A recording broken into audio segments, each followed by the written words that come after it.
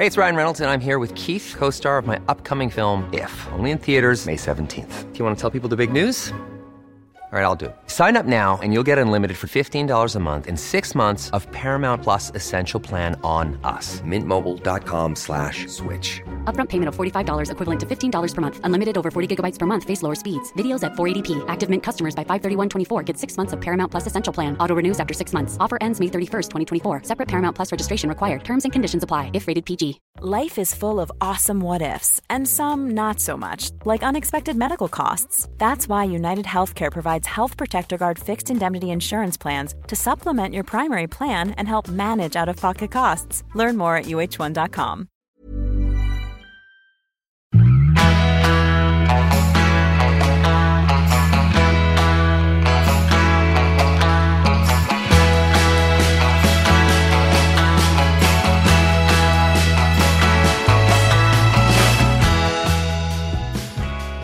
Välkomna till ett sprillans nytt avsnitt av Träningspodden. Faktiskt det första Träningspodden-avsnittet för 2017. Det är värt en fanfar. Vi är igång med nya tag även detta år och det känns ju superbra. Jag som pratar nu heter Jessica Almenäs och jag har det kanske lite extra bra för att jag befinner mig ju i Thailand och jag har ju sett på Instagram att det är någon slags snö och väder där hemma. Snowmageddon.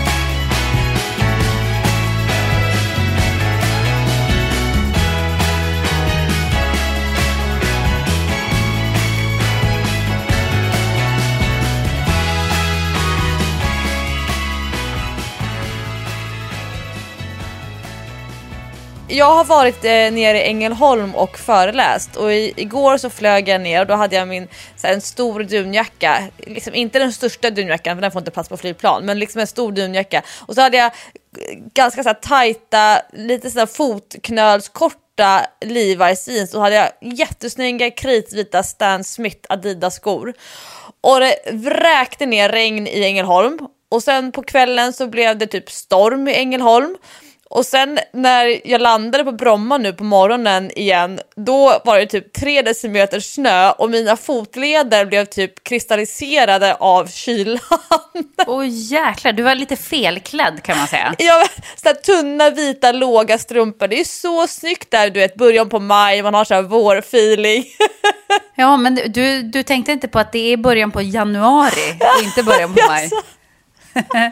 Sen undrar jag lite också, måste jag säga, om den här dunjackan som inte får plats på ett flygplan. Hur stor är inte den dunjackan? Den tar upp en helt egen garderob här hemma kan jag säga. Den användningsperioden i Stockholm, den är väl typ några dagar sådär. När man är uppe i Åre eller man är ute liksom, om det är riktigt mycket snö, då är den jackan grym. Men den går liksom inte att sitta i en bil med, för då tar man liksom upp hela, vad ska man säga, den främre delen av bilen.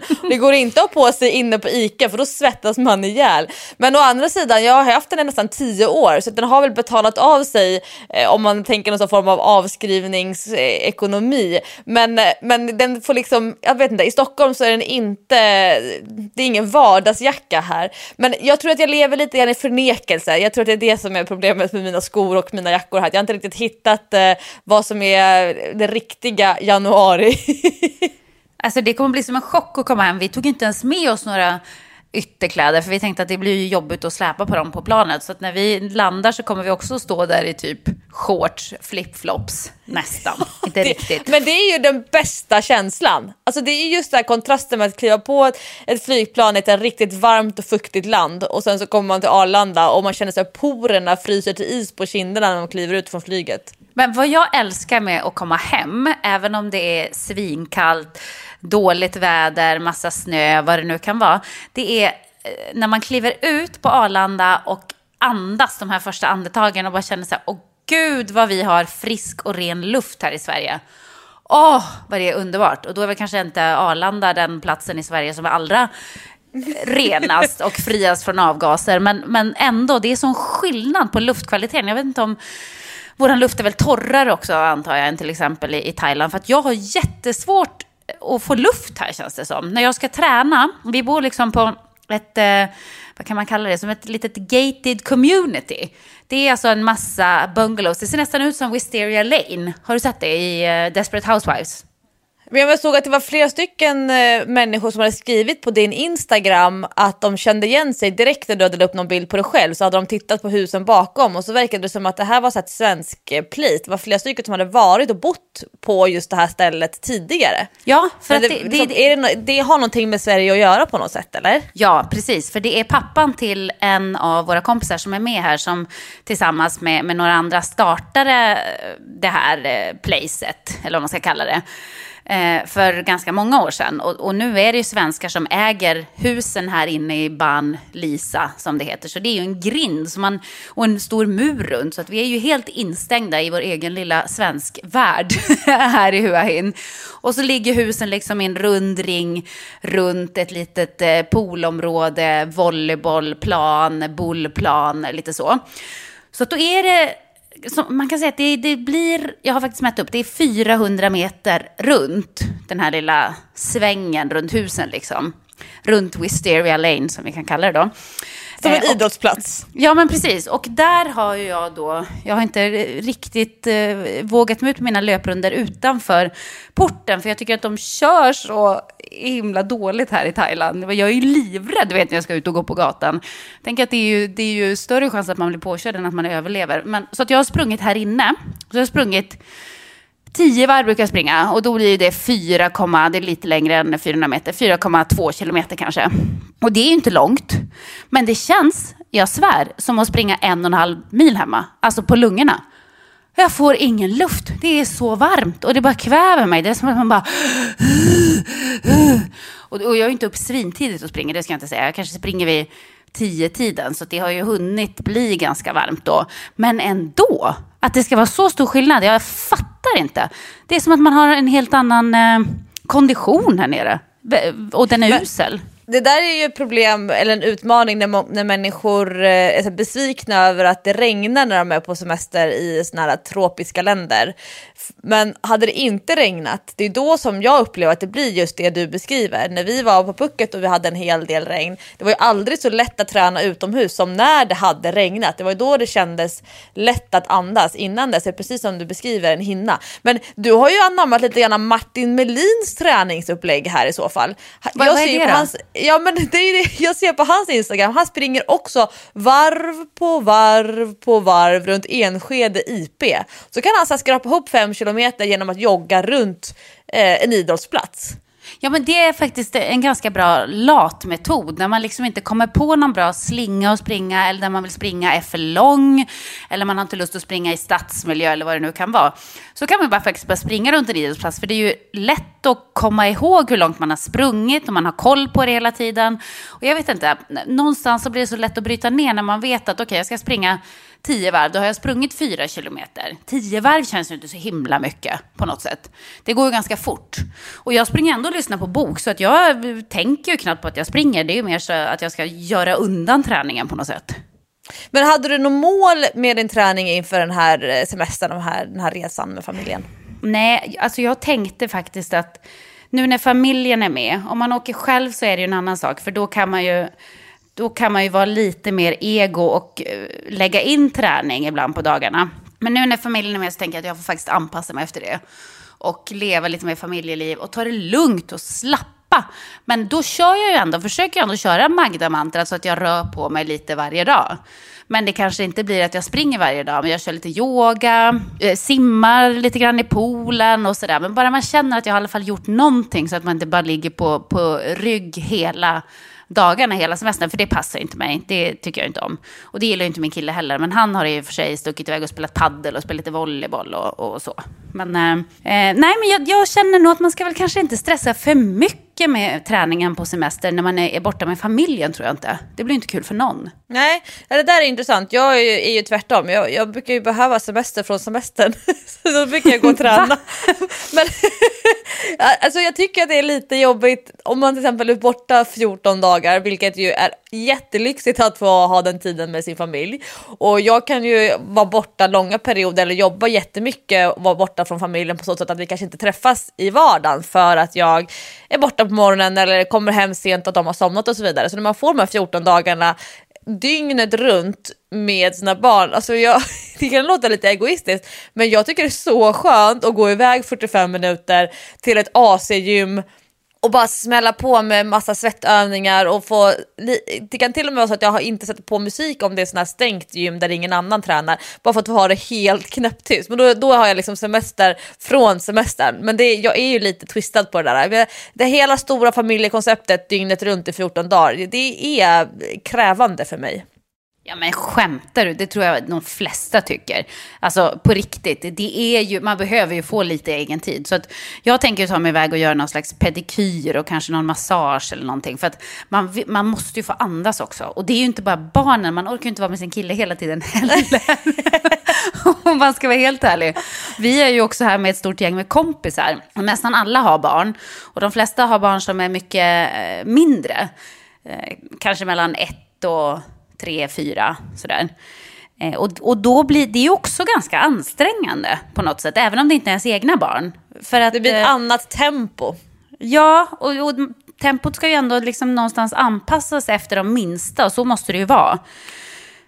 Och ibland så gör ju det att man kommer inte iväg och saker tar tid, och när man sitter och pratar så måste föräldrarna springa iväg hela tiden, och det blir ju liksom, jag vet inte, det blir något annat än om man åker till exempel på en vuxensemester bara med en kille och jag. Då är ju det en helt annan typ av semester. Men båda sakerna har ju sin charm. Jag fattar vad du menar med att man vill gärna ha lite paus ibland. Men jag och Hans Bindman, vi brukar skoja om att det bästa preventivmedlet är att umgås med andra familjer som har barn under 1 år. För då vill vi göra high five efteråt och säga, fy fasen vad skönt att det där är gjort. Aldrig så osugna på fler barn. Nej, men jag tycker inte, under 1 år, då är de ju helt ofarliga, höll jag på att säga. Då gör de ju inget väsen av sig allt. De kanske piper lite grann, men det är ju när de är runt 1,5, 2 år. Fy 17, då tänker jag så här, oh my god. Att man har glömt hur jäkla jobbigt det där är. Ungarna sitter ju aldrig stilla. Och de går ju på självmordsuppdrag hela tiden. Finns det en pool ska den hoppas i. Är man på en marknad då ska man springa så långt bort från sina föräldrar man bara kan. Allt ska stoppas in i munnen. Här har vi en näve jord. Mums, jord är jättegott. Gud, man blir trött bara av att kolla på dem, tycker jag. Ja, men jag håller med. Men jag kände mig ju lite ringrostig. Jag var i Thailand i 1 månad och jobbade ganska mycket där. Men efter att min träningsgrupp hade åkt hem så hade inte jag de stora såna offentliga uppdrag. Så att jag har ju liksom fått vara lite grann socialt i fred. Och sen igår då när jag skulle flyga till Ängelholm och föreläsa, för det var 120 personer som kom till Friskis och Svettis i Hörby för att lyssna på mig. Och jag tänkte så här, herregud, tänk om jag har glömt bort allting som jag står för nu när jag ska prata här om min statistik och min träningsfilosofi och hur vi vill hjälpa människor med deras motivation och så vidare. Så det var lite så här skrangligt i att komma igång i den här in i hälsohetsen igen för mig. Jag fattar lite grann det, men jag tror att efter att jag var utmattad så har jag blivit väldigt bra på att vara ledig någonstans. Att jag vill gärna bara koppla bort allt som är jobb. Jag vill inte tänka på det. Jag tycker till och med det är en utmaning att orka med och instagramma och blogga och sådär när man är på semester. Det har ju de som läser min blogg säkert märkt, för att jag har ju uppdaterats urdåligt. Och då tänker man ändå så här, men nu på semester, då är det väl alltid i världen att uppdatera. Ja, men jag vill stänga av det. Och det är samma som folk börjar direkt mejla när helgen var över liksom. Då bara 1000 mejl i mailboxen. Jag orkar inte ens titta på det. Det är bara så här, nej.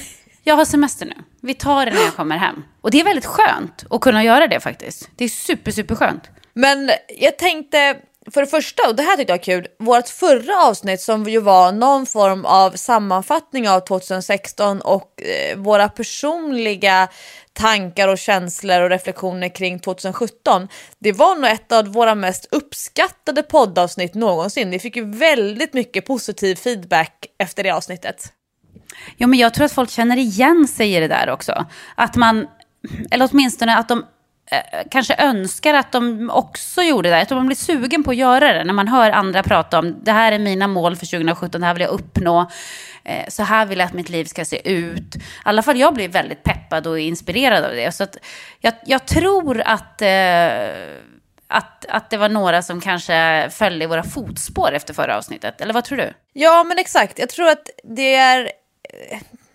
Även om du och jag, vi ser oss själva lite grann som träningsprofiler och vi har träningspodden som handlar väldigt mycket om träning, men många av våra träningspodden-lyssnare och våra träningspodden-fans, de tänker ju kanske på oss mycket som medmänniskor, alltså att man är en helt vanlig, riktig människa med utmaningar, med vardag, med familj, med kollegor, arbetsuppgifter, man vaknar på morgonen precis som alla andra, och att det kan vara skönt att höra att vi alla är ganska så lika i grunden. Sen kan man få plocka sina inspirationsdelar från olika och sätta ihop sin egen, vad ska man säga, form och koncept för hur man vill leva. Men det är så taskigt när man lyfter ut träning ur hela livsstilen och så gör man träningen som någon enskild företeelse, och att man då tror att att träningen är det som är viktigast av allt för alla. Medan du och jag, tror jag i det här fallet, i det här poddavsnittet, var ett bra exempel på hur viktig helheten är för hälsan, och att vi inte kan sätta likhetstecken mellan träning och hälsa. Att det är mycket mer komplext än så. Men hur går det för dig då med dina mål här för 2017? Har du börjat jobba på det ännu eller har du inte riktigt kommit dit? Nej, men jag fick faktiskt en rejäl spark i baken efter att vi hade pratat om min mamma och hennes obefintliga källarförråd som ju tydligen existerade men som hon inte hade något behov av, och det här med att rensa. Vi pratade ganska mycket om att rensa i förra poddavsnittet.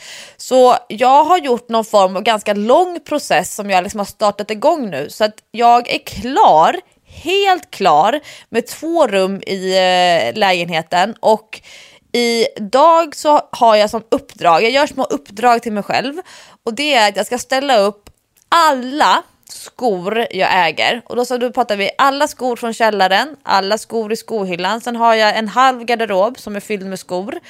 Jag ska först ställa upp dem på rad, och sen så ska jag gruppera dem utifrån vad det är för sorts skor.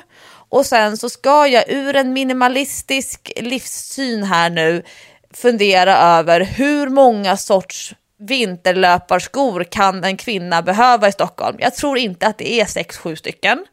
Hur många högklackade svarta såna här spetsig tåskor kan man behöva? Ja, inte så många.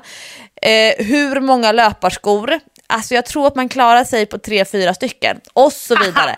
Aldrig. Och jag tror att jag ska kunna gå ner på en 1/3 i skoinnehav, och jag har redan hört av mig till mina kompisar med vilka som står på kö för att ärva skor, för många av mina skor är faktiskt använda ett par gånger bara för att jag kanske har fått dem från något företag eller fått behålla efter en fotografering eller liknande. Så att jag är igång i mitt rensande, men jag är inte igenom halvvägs än. Men det känns skönt att ha det som en lång process som kanske aldrig tar slut, istället för att så här, boka en dag så ska allt vara klart. Men nu liksom tar jag mig igenom det, och det är sån tillfredsställelse. Det är superkul på något perverst sätt.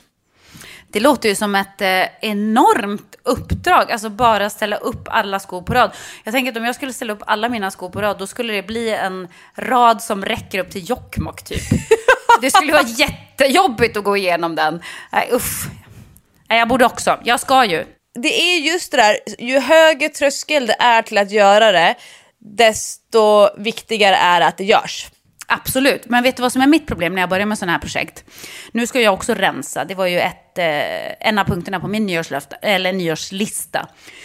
Men mitt problem med sådana här projekt är att om jag skulle göra samma sak som du, då skulle jag rota fram alla skor från källaren och från garderoben och från hallen och bla bla, ställa upp dem någonstans, alltså de skulle fylla hela vardagsrummet. Och då skulle skorna stå där och sen skulle jag känna så här: gud vad jobbigt, vad trött jag är. Ja, men jag måste gå och lägga mig. Jag gör det här imorgon.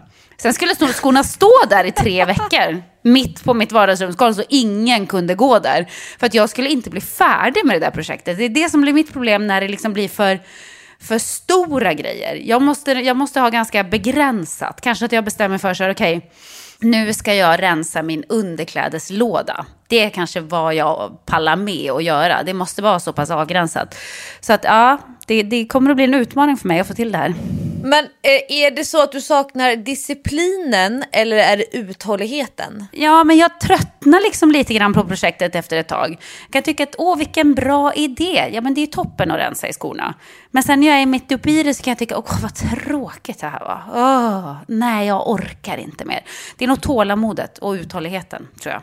Ja, det är både och. Ja. Ja, men vad intressant. Vi har ju fått ganska så mycket feedback och tankar från våra lyssnare som handlar just om kanske inte det här att man ska styra om hela sitt liv 2017, utan mer det här nyårslöftena. Vi pratade i förra veckans avsnitt om att det kanske inte är nyårslöften du och jag diskuterar kring, utan att det mer var syften och mål med 2017. Ett nyårslöfte kanske är lite mer ytligt, det här att man säger att man ska börja träna. Man kanske till och med säger att man ska träna 3 gånger i veckan, att man ska sluta äta socker, man ska bara äta godis på lördagar och så vidare. Att det är lite mera konkreta löften till sig själv. Att jag har ju fått, det är många som skriver på Facebook på sina egna sidor, och sen så liksom man gör lite ett Instagram-inlägg och så hashtaggar man träningspodden, eller att man kanske har köpt en ny träningsbok, vad vet jag. Ja, det måste väl vara ett av de vanligaste nyårslöftena, tror jag. Att man ska börja träna, eller att man ska börja med någon ny träningsform, eller börja träna med en PT, eller dra upp träningen till, som du säger, 3 eller 4 gånger i veckan och sådär. Det tråkiga med nyårslöften är ju att det känns ju jättehärligt när man avger dem och bestämmer sig för det. Då känner man sig ju stark. Nu har jag verkligen tagit första steget mot en sundare livsstil. Men de är ju så svåra att hålla. Och jag vet att många är precis som jag. Misslyckas man lite grann i början, då skiter man i det. Då ger man upp. Det är ju så lätt hänt. Det rinner ut i sanden. Exakt. Det måste ju vara en klassiker. Undrar om det har gjorts någon studie på hur många nyårslöften som hålls. Alltså en procentsats på det. Det hade ju varit väldigt intressant att se. Ja, men om människor som gifter sig, då är det väl ungefär hälften som inte orkar hålla ihop äktenskapet och skiljer sig. Och jag kan ju säga att om man inte orkar leva ihop fast att man har stått och liksom lovat varandra och haft en fest för liksom 100 000 kronor, då känns det som att om man inte orkar hålla det löftet, ett nyårslöfte att man ska börja träna 3 gånger i veckan, då känns det som att det är ganska enkelt att avfärda det efter ett par veckor. Men vad tror du är största anledningen till att nyårslöftet inte håller? För att man är ju ändå ofta väldigt bestämd när man väl avger löftet. Ja, man är nog aldrig så övertygande eller snarare övertygad i sig själv som när man avger löftet. Och just det här med att börja träna för en person som inte tränar alls, eller personen som vill öka på sin träningsdos, att man kanske tränar 1 eller 2 gånger i veckan, och men man vill utöka det till fler pass, så tror jag att det här att man har en bild, man har en dröm om hur den bästa träningsveckan ska se ut, en drömvecka. Och för väldigt många så är ju det alltså upp mot 5 träningspass på men nästan varje vecka. Det är liksom drömmen. När jag försöker lära känna en ny klient, då får de beskriva drömträningsveckan. Och väldigt många säger då att men det kan handla om att aldrig känna sig stressad ifrån gymmet. Alltså att man ska få träna i lugn och ro. Det kan handla om att man aldrig behöver förhandla kring sina träningspass. Det handlar väldigt ofta att man vill ha många träningspass i veckan. Många har en drömträningsvecka där man alltid känner sig motiverad till varje pass. Alltså att det är drömmen. Och sen så får de också beskriva, men hur ser din träning ut idag? Hur ser en vanlig träningsvecka ut? Och den personen som har som drömvecka att träna 5 dagar i veckan, den kanske tränar 1 gång i veckan en kort joggrunda. Den personen som vill träna och alltid känna sig motiverad alla dagar i veckan, den kanske tvingar sig iväg till gymmet men hatar det 2 dagar i veckan idag. Alltså det är så extremt stora avstånd mellan den träningsvardag som jag har idag och den drömveckan som jag skulle vilja på något sätt skapa. Och det är ofta den drömveckan som man gör som nyårslöfte. Och så anledningen till varför människor inte lyckas med sina nyårslöften, det är att det är ett för stort hopp, det är ett för stort avstånd mellan nuläge och drömmen, löftet. Att man inte är beredd att göra de förändringar som krävs för att kunna nå målet, och man kanske inte förstår att har jag ett nyårslöfte som handlar om att träna fler gånger i veckan eller att känna sig mer motiverad, att aldrig behöva stressa till och från gymmet. Det kanske inte bara handlar om mig själv, min egen inställning och mitt eget arbete. Det finns ganska många människor runt omkring mig som behöver förändra sig, behöver kanske engageras mer eller involveras mindre för att jag ska kunna lyckas eller nå mitt löfte. Alltså så länge som andra människor fortsätter kräva all uppmärksamhet från dig, så kommer du inte kunna ge dig själv mer uppmärksamhet, för då måste de andra göra en förändring också. Och det är det man missar, att man tror att ett nyårslöfte handlar om sig själv, men det handlar väldigt ofta om det sociala samspelet. Vilket sammanhang är jag i? Vad behöver andra människor göra annorlunda för att jag ska klara det här? Ja, men lite grann som du är inne på, att man kanske har lite felaktiga förväntningar på något sätt. Eller att jag tror att många ofta lurar sig själv, lite grann som du säger, att när det är för stort glapp mellan hur ser det ut idag och hur skulle jag vilja att det såg ut om jag fick önska. Men jag tror att många kanske inte inser att glappet är så stort. Att de tror att det är lite mindre än vad det egentligen är. Och sen när man upptäcker att oj, det här med att träna 5 gånger i veckan, det var ingen barnlek. Det var ganska stor skillnad från det jag gjorde förut. Även om det var att träna 2-3 gånger i veckan. Plötsligt så ska man lösa det med ungarna på något sätt. Eller man måste gå iväg på lunchen på jobbet 2 dagar mer i veckan. Det blir liksom omständigheter som man kanske inte har räknat med, så att man har lite felaktiga förväntningar. Och jag tror att det är samma också med många som ger ett nyårslöfte att det här året så ska jag gå ner 5 kilo och jag ska få fasta synliga muskler, men inte riktigt förstår vad krävs för att ta sig dit. Och då kanske tappa sugen. Man kanske håller på en månad och så bara fan, för att man har haft helt fel förväntningar kring hur ska det där gå till egentligen. Att det kommer inte bara att hända av sig själv för att man ger det som nyårslöfte. Så kommer man inte bara att gå ner 5 kilo och få synliga muskler liksom. Då har ju dina armhävningar är ju ett väldigt bra exempel på exakt det fenomenet. Det kan vara motsvarande i att man vill kunna göra chins, att man vill kunna hänga i en stång och dra sin kroppsvikt rakt upp. Det kan handla om att man vill kunna springa 5 kilometer under 30 minuter, eller att man vill kunna springa 1 mil utan att behöva gå på mitten. Alltså det här när man har en dröm eller en tanke eller önskan om någonting som man vill uppnå, så måste man också fundera över vad måste jag göra? Man måste ha en plan. Alltså, ja, så att jag vill någonting och jag måste utföra något för att nå dit. För det är ju sällan så att man vill göra allting som man håller på med, men man vet att man måste göra det för att det finns ett mål i slutändan. Det är en sån här enkel jämförelse med att man går till jobbet varje dag för att man vill ha en löneutbetalning i slutet på månaden. Jag måste gå till jobbet idag för jag behöver min lön, jag vill ha pengar. Men det är ju sällan människor känner jag vill gå till jobbet för att jobbet i sig har ett så stort värde. Jag hade inte gått till jobbet om det inte var så att jag fick betalt.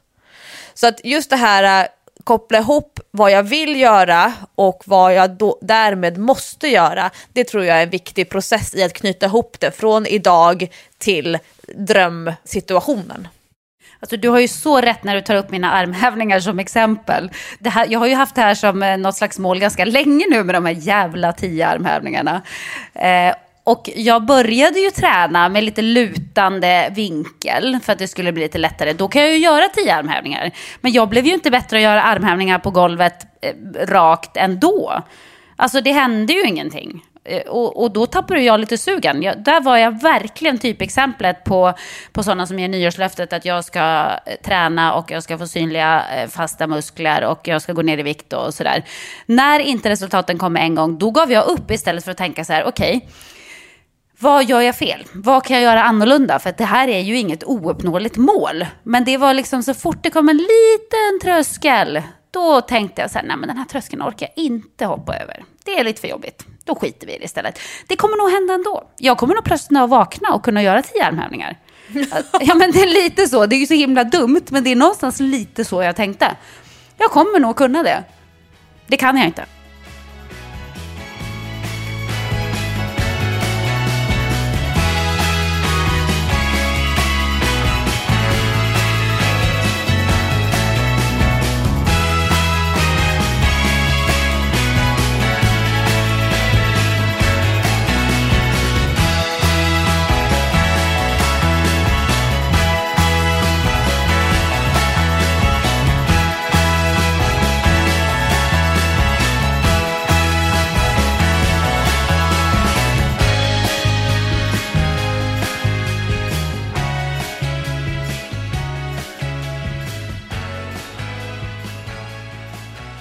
Men när man pratar om människors motivation, vi har varit inne på det här för några avsnitt tidigare i Träningspodden, så pratar man om vad man vill uppnå. Man pratar också om hur man ska bete sig för att klara det. Så i ditt fall då, ja men vad? Jo, men du vill kunna göra 10 armhävningar. Hur ska det gå till? Jo, genom att träna armhävningar en gång i veckan enligt ett armhävningsschema som du kanske har googlat dig fram eller som någon har hjälpt dig med. Men det som är det allra viktigaste, som är liksom essensen när vi pratar om motivation, det är ju varför är det viktigt för dig att kunna göra 10 armhävningar? Och det är väl det som jag kanske så här, lite grann från sidan inte riktigt har förstått. Varför är det viktigt för dig att kunna göra 10 armhävningar? Ja, nej men alltså det här tror jag sitter i sen jag var yngre. Därför att jag har alltid varit dålig på armhävningar. Och när jag gick på basketgymnasiet då hade man alltid fystester. Och just armhävningar var en av de testerna. Och jag var alltid så himla dålig på det. Även då var jag ju riktigt, riktigt vältränad.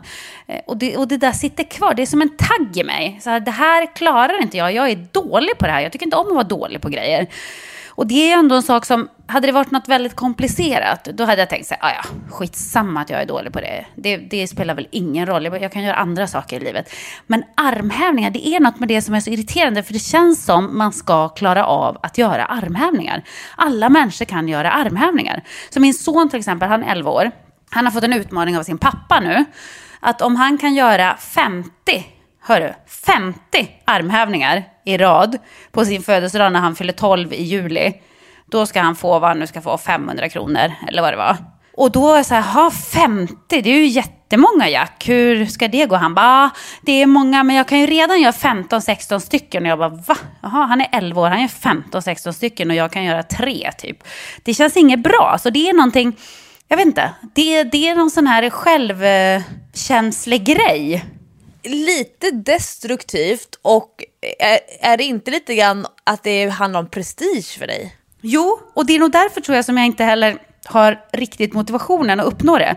För att det finns ingenting egentligen positivt med det här målet och det här önskemålet. Det är ingen positiv känsla i det. Det är inte så att jag känner så här, yes, det ska jag kämpa, jag ska klara det här. Jag kommer inte att jubla när jag klarar det. Det kommer bara vara så här, fan jag kunde göra 10 armhävningar. Där ser ni! Lite så. Och där ser du till mig själv. Så att jag vet inte. Det är någonting som är väldigt dåligt med det här målet. Men det där tror jag är jättevanligt. Att just att målet i sig har inget värde i att det kommer inte göra dig mer vältränad. Det kommer inte förbättra din hälsa. Du kommer inte få mindre ont i ryggen av att kunna göra 10 armhävningar. Sen kan ju resan mot armhävningarna kanske göra att du får snyggare ryggtavla eller bättre självförtroende eller vad det må vara. Men Here's a cool fact. A crocodile can't stick out its tongue. Another cool fact, you can get short-term health insurance for a month or just under a year in some states. United Healthcare short-term insurance plans are designed for people who are between jobs, coming off their parents' plan, or turning a side hustle into a full-time gig. Underwritten by Golden Rule Insurance Company, they offer flexible, budget-friendly coverage with access to a nationwide network of doctors and hospitals. Get more cool facts about United Healthcare short-term plans at uh1.com. Quality sleep is essential. That's why the Sleep Number Smart Bed is designed for your ever-evolving sleep needs. Need a bed that's firmer or softer on either side? Helps you sleep at a comfortable temperature? Sleep Number Smart Beds let you individualize your comfort so you sleep better together. JD Power ranks Sleep Number #1 in customer satisfaction with mattresses purchased in-store. And now, save 50% on the Sleep Number Limited Edition Smart Bed for a limited time. For JD Power 2023 award information, visit jdpower.com/awards. Only at a Sleep Number store or sleepnumber.com. Vi är även denna vecka sponsrade av Rusta och det passar perfekt för det är ju full vår ute nu. Man kan vara ute utan att ha dunjackor och 10 lager kläder, det gillar man. Äntligen. Varje vår tycker i alla fall jag att det känns som att det är ett helt nytt liv som börjar. Jag kan sitta ute, jag tycker om att känna solen värmer ansiktet. Och för mig är det liksom, det är ett njut. Älskar att vara ute. Och Rusta, det är vårens bästa vän för de har allt för det här nya livet, utomhuslivet. Ja, precis. Vi har ju tidigare berättat att Rusta har ett brett sortiment av i princip allt som du behöver till din uteplats. Och jag har snackat mig varm om solcellsbelysning. Det tycker jag är kanon. Du var inne på ljusslingor och krukor, Lovisa. Men oavsett vad man behöver så får man mycket för pengarna hos Rusta när man ska förvandla och förnya sin uteplats. Hur är det hos dig, Jessica? Har du några favoriter när du ska piffa upp er utomhusmiljö? Ja, men det har jag faktiskt. Jag gillar att det känns lite lounge-shit. Så jag brukar ju satsa på att köpa någon ny utomhusmatta. För att de är väldigt prisvärda hos Rusta. Så det tycker jag är en stor favorit. Jag ska säga vad jag är sugen på.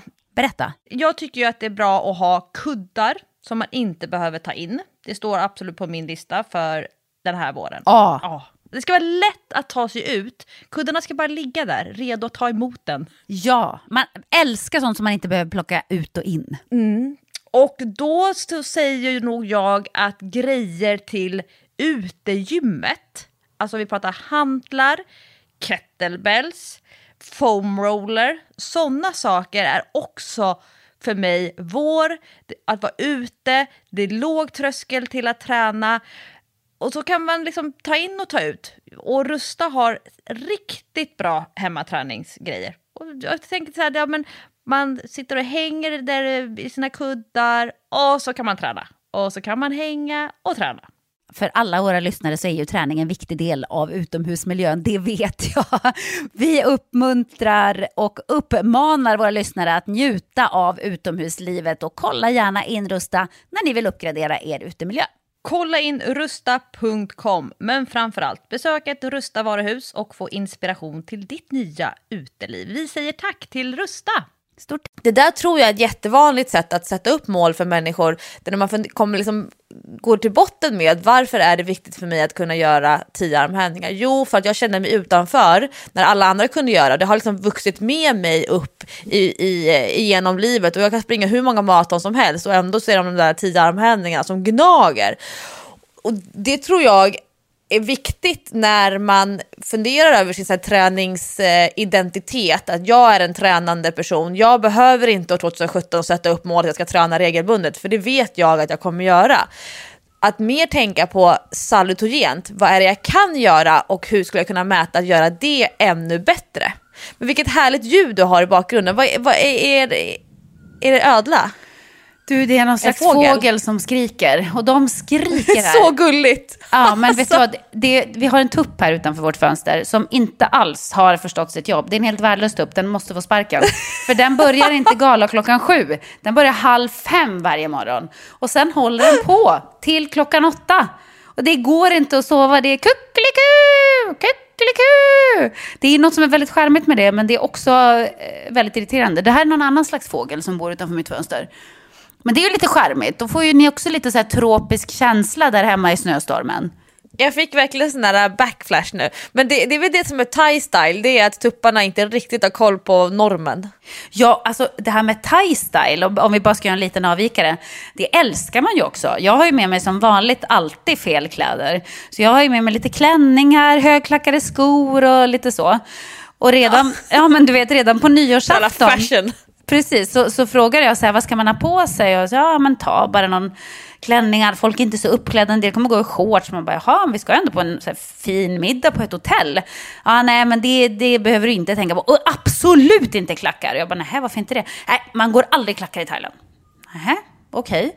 Ja, så jag gick dit i någon slags flip-flop och kände så här, nej, det här kommer vara så pinsamt. Jag kommer vara så underklädd.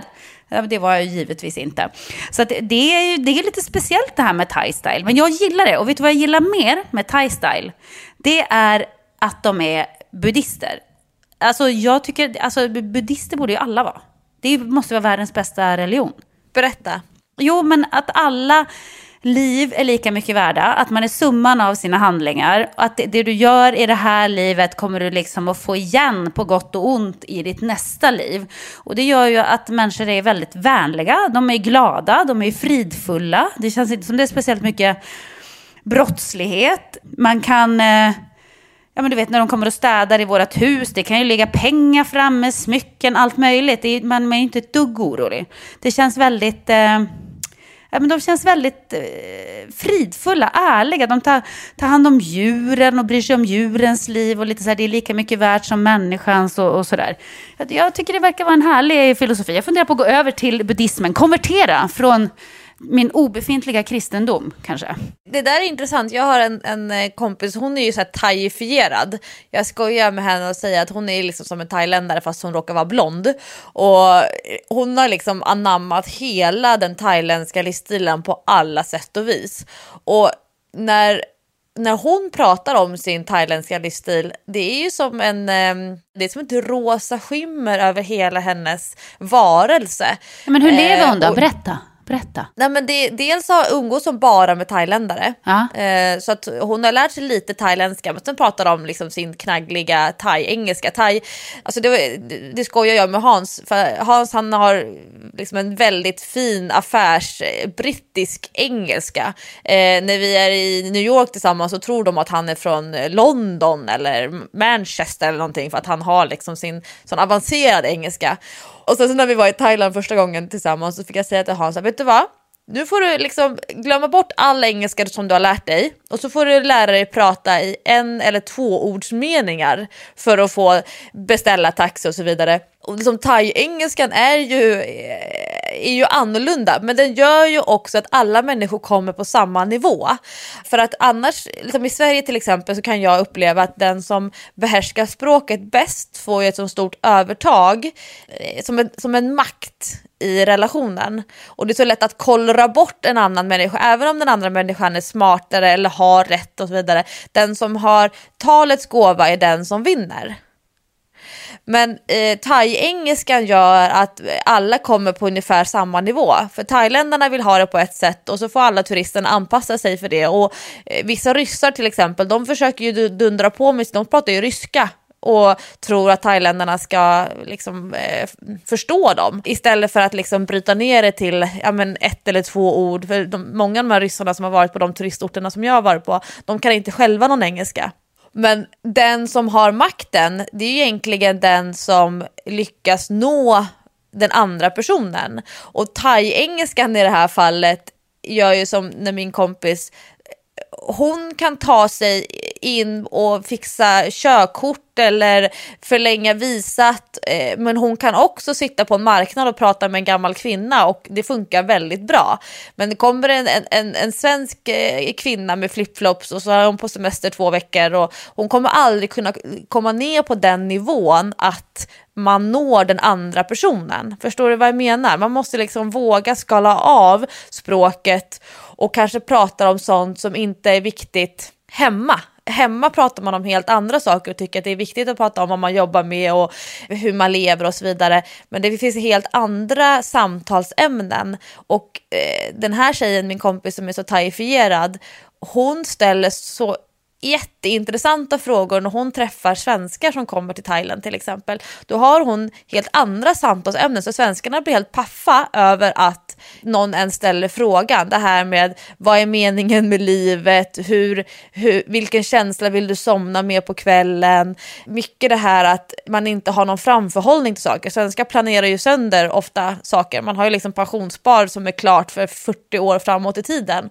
Men många av de här svenskarna som flyttar till Thailand och som blir de här thaifierade, de tar ju verkligen en dag i taget. Och det blir många svenskar stressade av att inte, men gud, har du ingen framförhållning, har du ingen plan? Och det tycker jag är så häftigt med henne.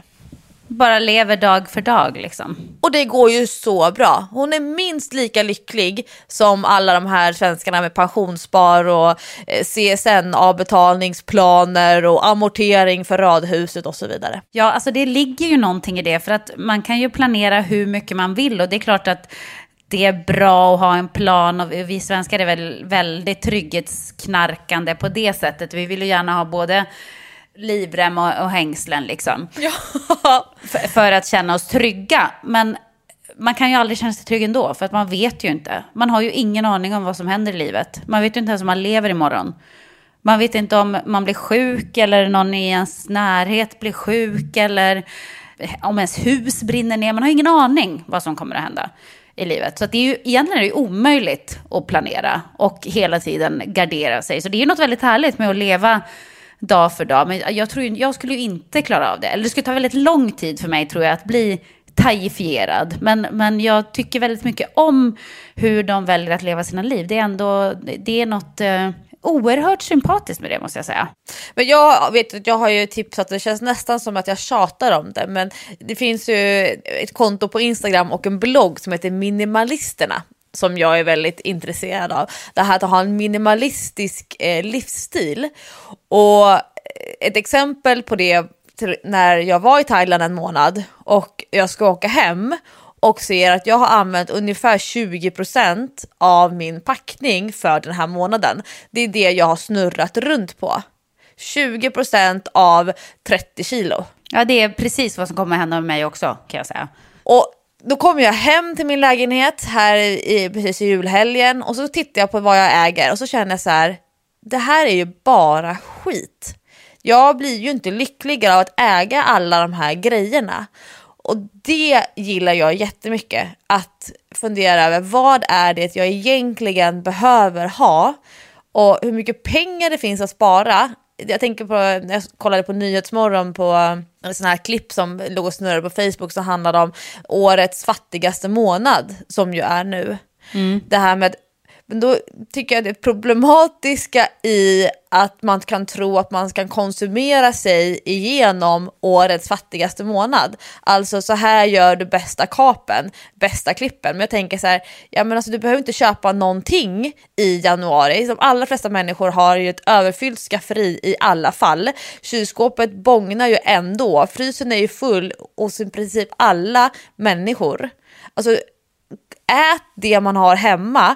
Sälj kläderna man har hemma, använd det man redan har. Att konsumera sig igenom en fattig månad, för mig blir det så här konstigt. Och jag tycker det är så skönt att se på mitt hem och mina ägodelar med helt andra ögon. Men det är mycket tack vare minimalisterna. Nu har vi gått så långt här, då menar jag och deras Instagramflöde, att jag tittar i hur de resonerar kring diskstället på diskbänken. Du förstår, nu är vi liksom nere på detaljer. Men det är så intressant, och även om jag är 5% av dem i det här att vara minimalistisk, men det är väldigt skönt att ha de glasögonen. Så jag kommer att konvertera till buddhismen och du kommer att konvertera till minimalismen, kan man säga.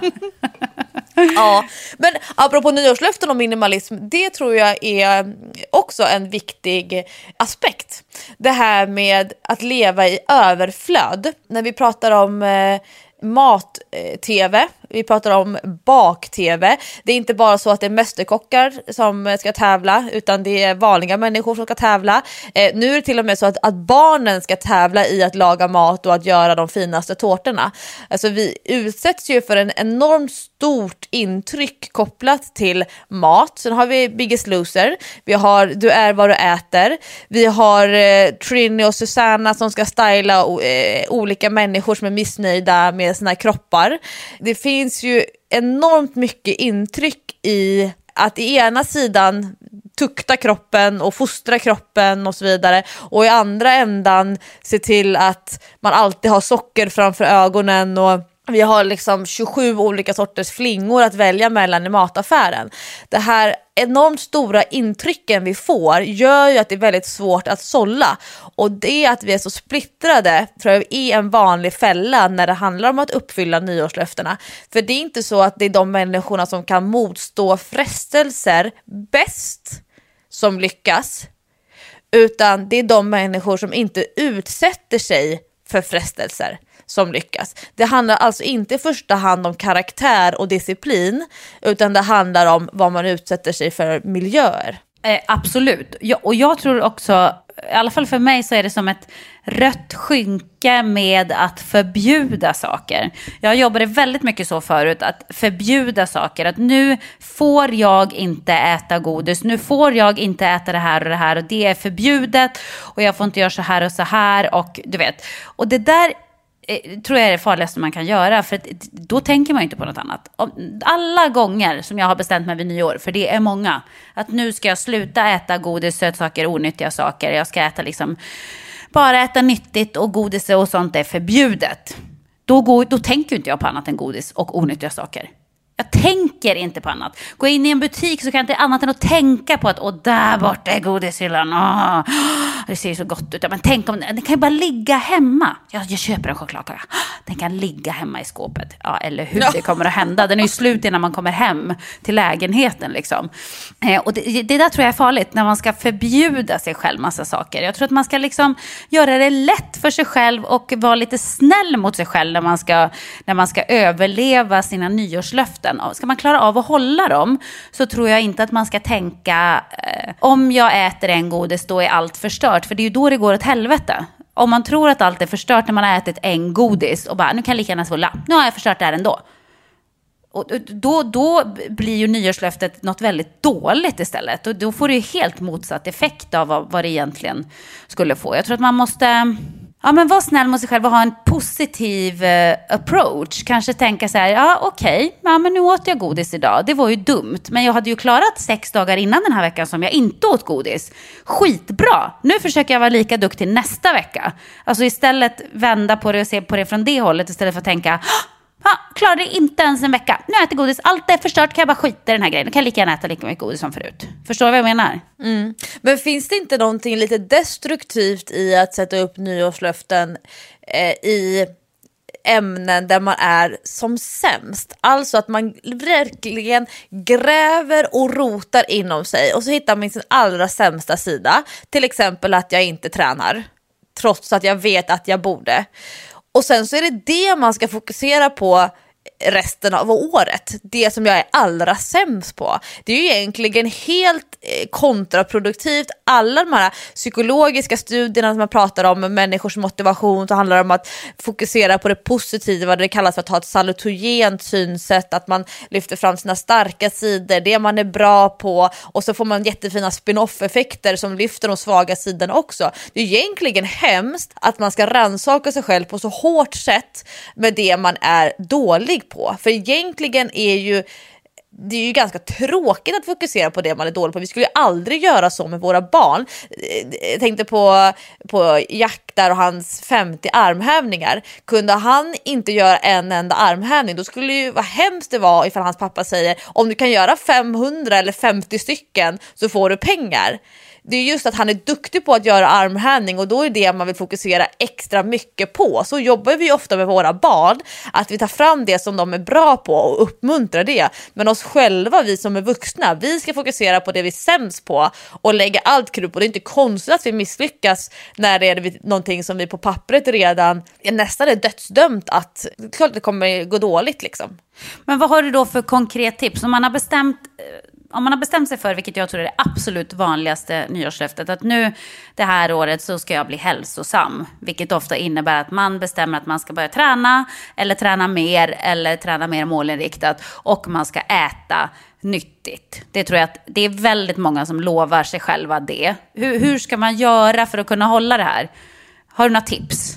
Ja, det ena är som jag tänker, många ligger ju på 120% under jul och nyår och mellandagar. Alltså, och då menar jag 120% att man kanske äter mycket mer än vad man brukar göra. Man kanske äter 120% att mycket sämre. Alltså just det 20% extra från ens vanliga rytm. Och då tänker man att januari, då ska man kompensera det och gå ner på 80% av det som är det normala, min egentliga vardag. Alltså att jag ska äta mycket, mycket nyttigare än jag brukar göra. Jag ska äta mycket, mycket mindre. Alltså det här kompensationsmetoden. Och det tror jag är fel väg att gå. Så jag tänker att så tidigt som möjligt i januari normalisera och inte kompensera. Så att tillbaka till det som man har tänkt att ja, men det här klarade jag ungefär hyfsat hela året 2016. Det ska jag tillbaka till i januari. För då vet man att man är på banan. Och det här med att man ska sikta till månen så kommer man till stjärnorna. Det är ju så här vanligt uttryck att man ska ha jättehöga mål för då klarar man i alla fall kanske lite grann av målet. Det tror jag inte heller på. Jag tror att det är bättre och mycket härligare känsla att sätta upp låga mål som man lyckas och klarar av och sen sätta upp ett nytt mål. Så att det här att tränar man ingenting, man kanske lyssnar på träningspodden men man känner sig att man är taggad men man liksom har inte riktigt drivet att ta första steget. Då kanske det är bättre att säga att nu ska jag i 4 veckor träna 1 gång i veckan. För det är mycket roligare att vecka 5 jacka upp till 2 pass i veckan än att träna 4 pass första veckan och sen ha så ont och tycka att det är så tråkigt och hur ska jag ha tid med att träna så här mycket senare i år, vecka 2. Alltså det är mycket härligt att få bygga på saker. Så det tror jag är jättebra, viktigt. Även om man har som ambition till att träna 3-4 gånger i veckan, kanske 5 gånger i veckan, så börja med 1 gång. Och sen ökar man på till 2. Då måste man ju ha någon form av medvetenhet så att man faktiskt ser i träningsdagboken. Ja, men nu har jag tränat 4 veckor på raken. Vad härligt! Och så bygga på till 5:e veckan att lägga på ett pass. Nummer 3 som jag tror är viktig. Och det var det här jag började med i början på avsnittet. När man tror som social varelse att allting handlar om att man bara själv ska bita ihop och förändra sig. När det egentligen är superviktigt hur andra människor runt omkring beter sig, tänker, agerar, känner och så vidare. Alltså, är du en person som rör dig i ett socialt sammanhang så kommer det påverkas jättemycket av människor runt omkring. Vilket innebär att om man själv vill sluta äta socker på eftermiddagen på fikan, ja men då kanske du måste berätta det för de människor som alltid brukar bjuda dig på fikan. För att det är jättesvårt att stå emot när fikan väl kommer framför ögonen. Men det är kanske lättare för den personen att inte bara bjuda dig. Då har du liksom löst egentligen hela det riskmomentet. Samma sak när det gäller att man tänker att man ska börja träna på kvällstid när man har eftermiddagen med familjen.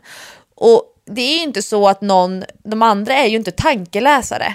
De kommer tro och tänka att du vill fortsätta leva som du har gjort de senaste månaderna eller åren kanske. Och att man kryper upp i soffan och så kollar man på Netflix. Och det är klart att man ska göra det också. Men det kanske är så att man kan byta ut ett av Netflix-avsnitten till ett träningspass. Men då måste de människorna som bjuder in till det här Netflix-hänget i soffan veta om att du faktiskt har en ambition och tanke om att träna 40 minuter på vardagsrumsgolvet innan du börjar kolla på serien. Och man kan inte lägga över och tro att andra människor kan läsa tankar. Och vi är så komplexa som människor så vi behöver hjälp från andra. Och jag brukar alltid skoja när jag föreläser och säga det är inte konstigt att Hans, min man, är så vältränad. Han lever upp med en PT. Det är ju inte så att han har sån disciplin och tränar hur mycket som helst bara för att. Utan det är ganska lätt för honom att träna eftersom jag kommer att träna och det räcker med att han byter om och gör som jag säger så får han till träningspass på köpet. Och det kan man ju fundera över, den personen som man har hemma, är det en PT i symboliken? Är det en person som ser till att jag tränar, jag kanske inte ens har uttryckt en önskan om att träna men så plötsligt har jag rivit av ett pass? Eller är det så att den personen man har hemma kanske tvärtom säger ska vi köpa kebabrulle och kolla på film eller nej men, måste du träna idag? Kan du inte börja nästa vecka? Eller men du struntar i träningen så du kan köra imorgon istället. Och det är klart att tränar man många gånger i veckan så är det klart att det är jättehärligt om ens partner lockar en till soffan och med under ett täcke och nu ska vi mysa. Men är det så att en partner vet om att nu har jag ett stort projekt framför mig där jag verkligen vill träna 2 kvällar i veckan, då är det en kärleksförklaring om man ser till att förutsättningarna finns. På samma sätt som att det är en kärleksförklaring att man lagar punkan på cykeln eller sätter på vinterdäck på cykeln om man tänker sig att man ska börja cykla till jobbet fastän det är lite halt ut och så vidare. Det är en kärleksförklaring att underlätta för sin partner att nå sina mål.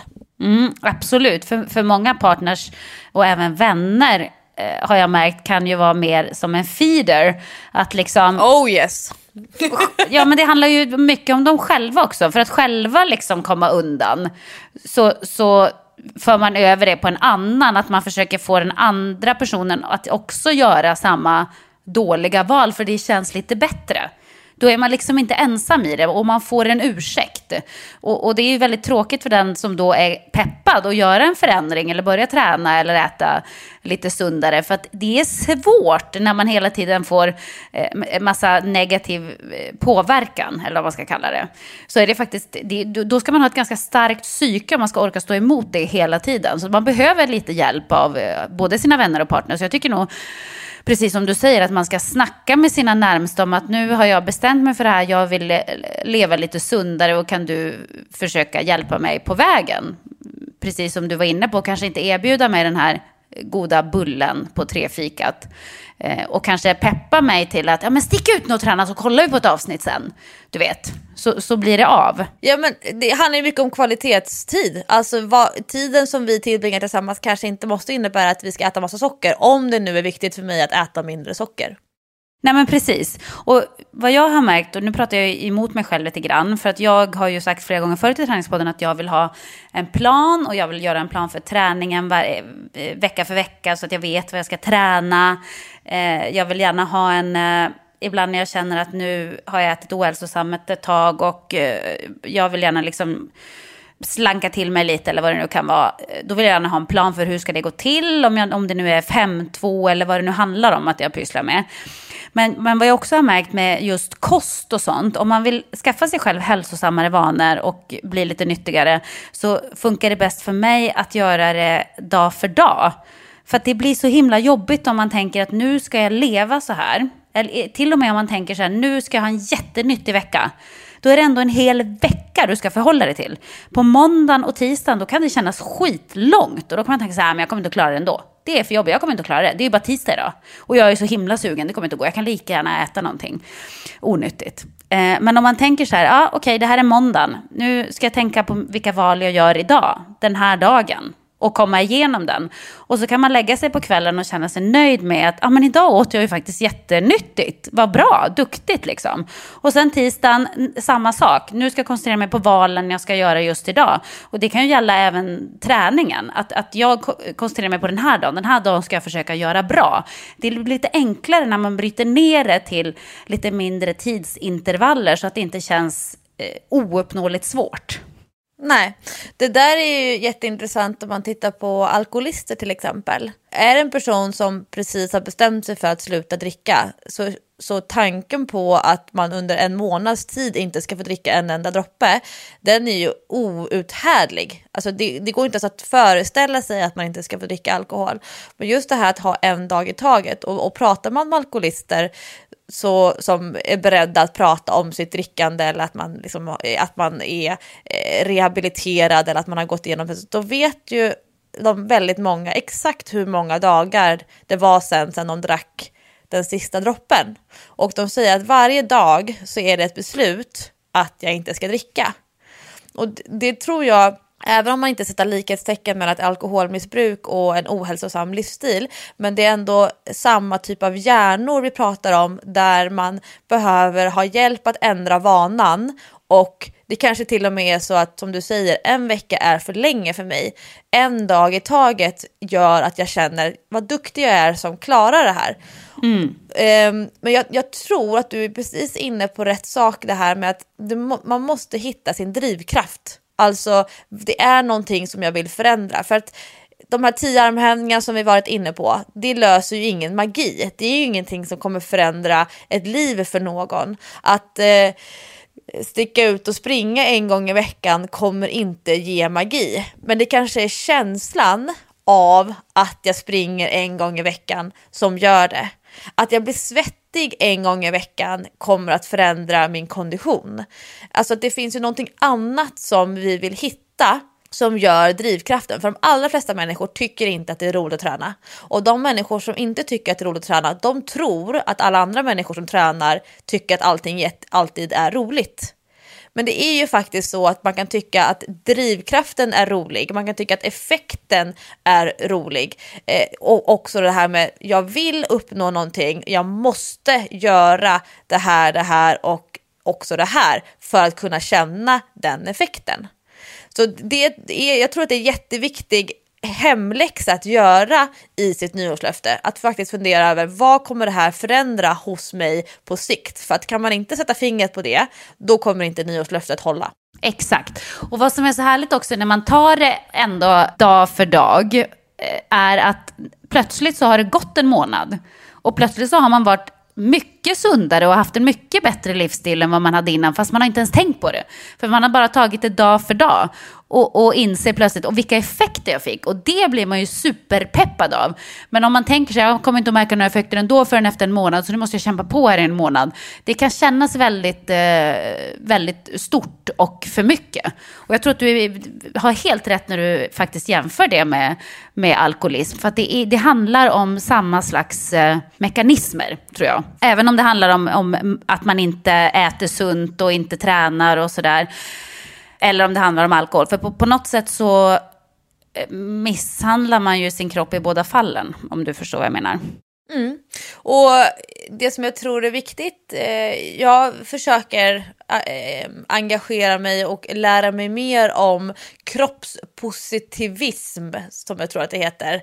Det här med att man som ett statement lär sig älska sin kropp. Jag tror att nyårslöften som bygger på att man inte tycker om sig själv är dömda att misslyckas på förhand.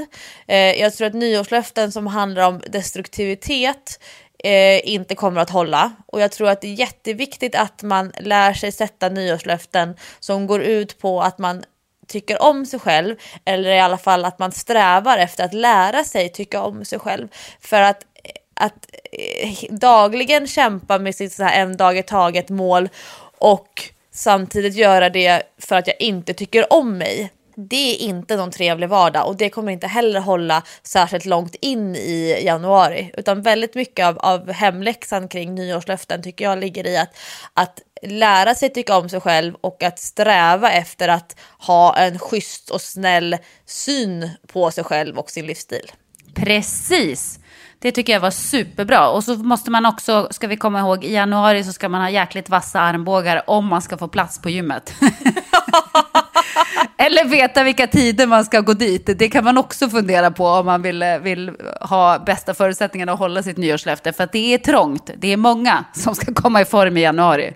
Men är det så att man har lyssnat nu på avsnittet och Träningspodden och tycker att det var väldigt bra och kloka grejer som vi har sagt, och just också det här med att man kanske måste engagera andra människor runt omkring sig, då kan man ju skylla lite grann på dig och mig, Jessica, och att man kan säga att Lovisa och Jessica, de säger att man måste ta hjälp av människor runt omkring. Så därför så kommer jag nu berätta för dig hur jag skulle vilja ha hjälp med min vardag.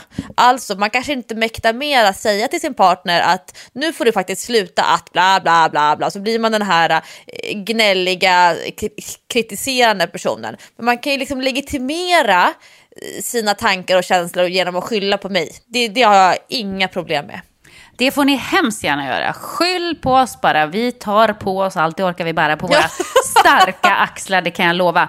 Men vet du vad, Lovisa? Nu ska jag ta och leva i nuet och sticka iväg på en härlig middag här med medlemmar som är allt från 1 år till Ja, jag är nog ta med fan äldst. Jobbigt. 1-41 helt enkelt. Till i din buddhistiska livsåskådning här. Ja, och så ska jag göra massa goda gärningar, för de tar jag med mig in i nästa liv. Du hör, jag har redan börjat med mitt nya liv. Jag ska till gymmet för jag har massa PT-klienter som hetsar här när de ska komma igång med träningen efter att ha levt på den lata sidan 2 veckor. Då måste jag lugna ner dem så då får de sina favoritpass så att de får känna sig superstarka och supervältränade. Och då blir de helt lugna. Så tänker jag, men gud, det var ju bara bra att jag inte tränade nu på ett par veckor. Jag blev ju jättestark av att vila. Så det är ett sånt där bra knep om man känner sig orolig nu. Då ska man ta fram sitt favoritpass och får man bara jättemycket självförtroende. Superbra tips. Och nästa vecka så kommer vi båda att podda i Sverige, tror jag. Jag är i alla fall hemma Kors i Sverige i taket. Hipp då. Oh, och yes. nästa vecka händer det massa spännande för mig i alla fall. Så att då har jag massa kul grejer att berätta för er. Då blir det både glam och flärd och helt säkert också lite träning och sådär. Men nu ska jag sticka iväg. Ja, så nu får du ha det så kul på gymmet. Savadika! Ja, jag kan inte sånt. Jag säger namaste.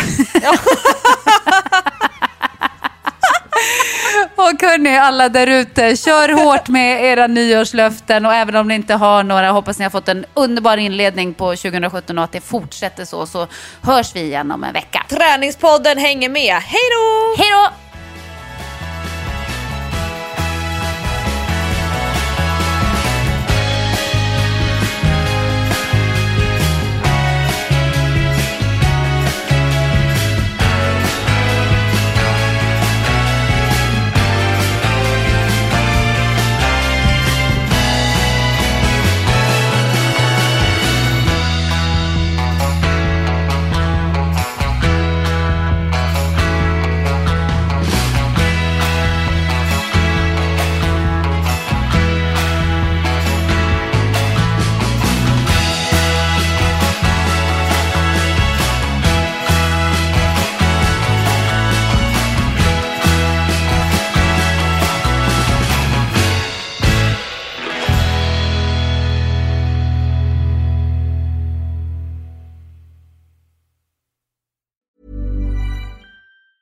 Mom deserves the best, and there's no better place to shop for Mother's Day than Whole Foods Market. They're your destination for unbeatable savings, from premium gifts to show-stopping flowers and irresistible desserts. Start by saving 33% with Prime on all body care and candles. Then get a 15-stem bunch of tulips for just $9.99 each with Prime. Round out Mom's menu with festive rosé, irresistible berry chantilly cake, and more special treats. Come celebrate Mother's Day at Whole Foods Market.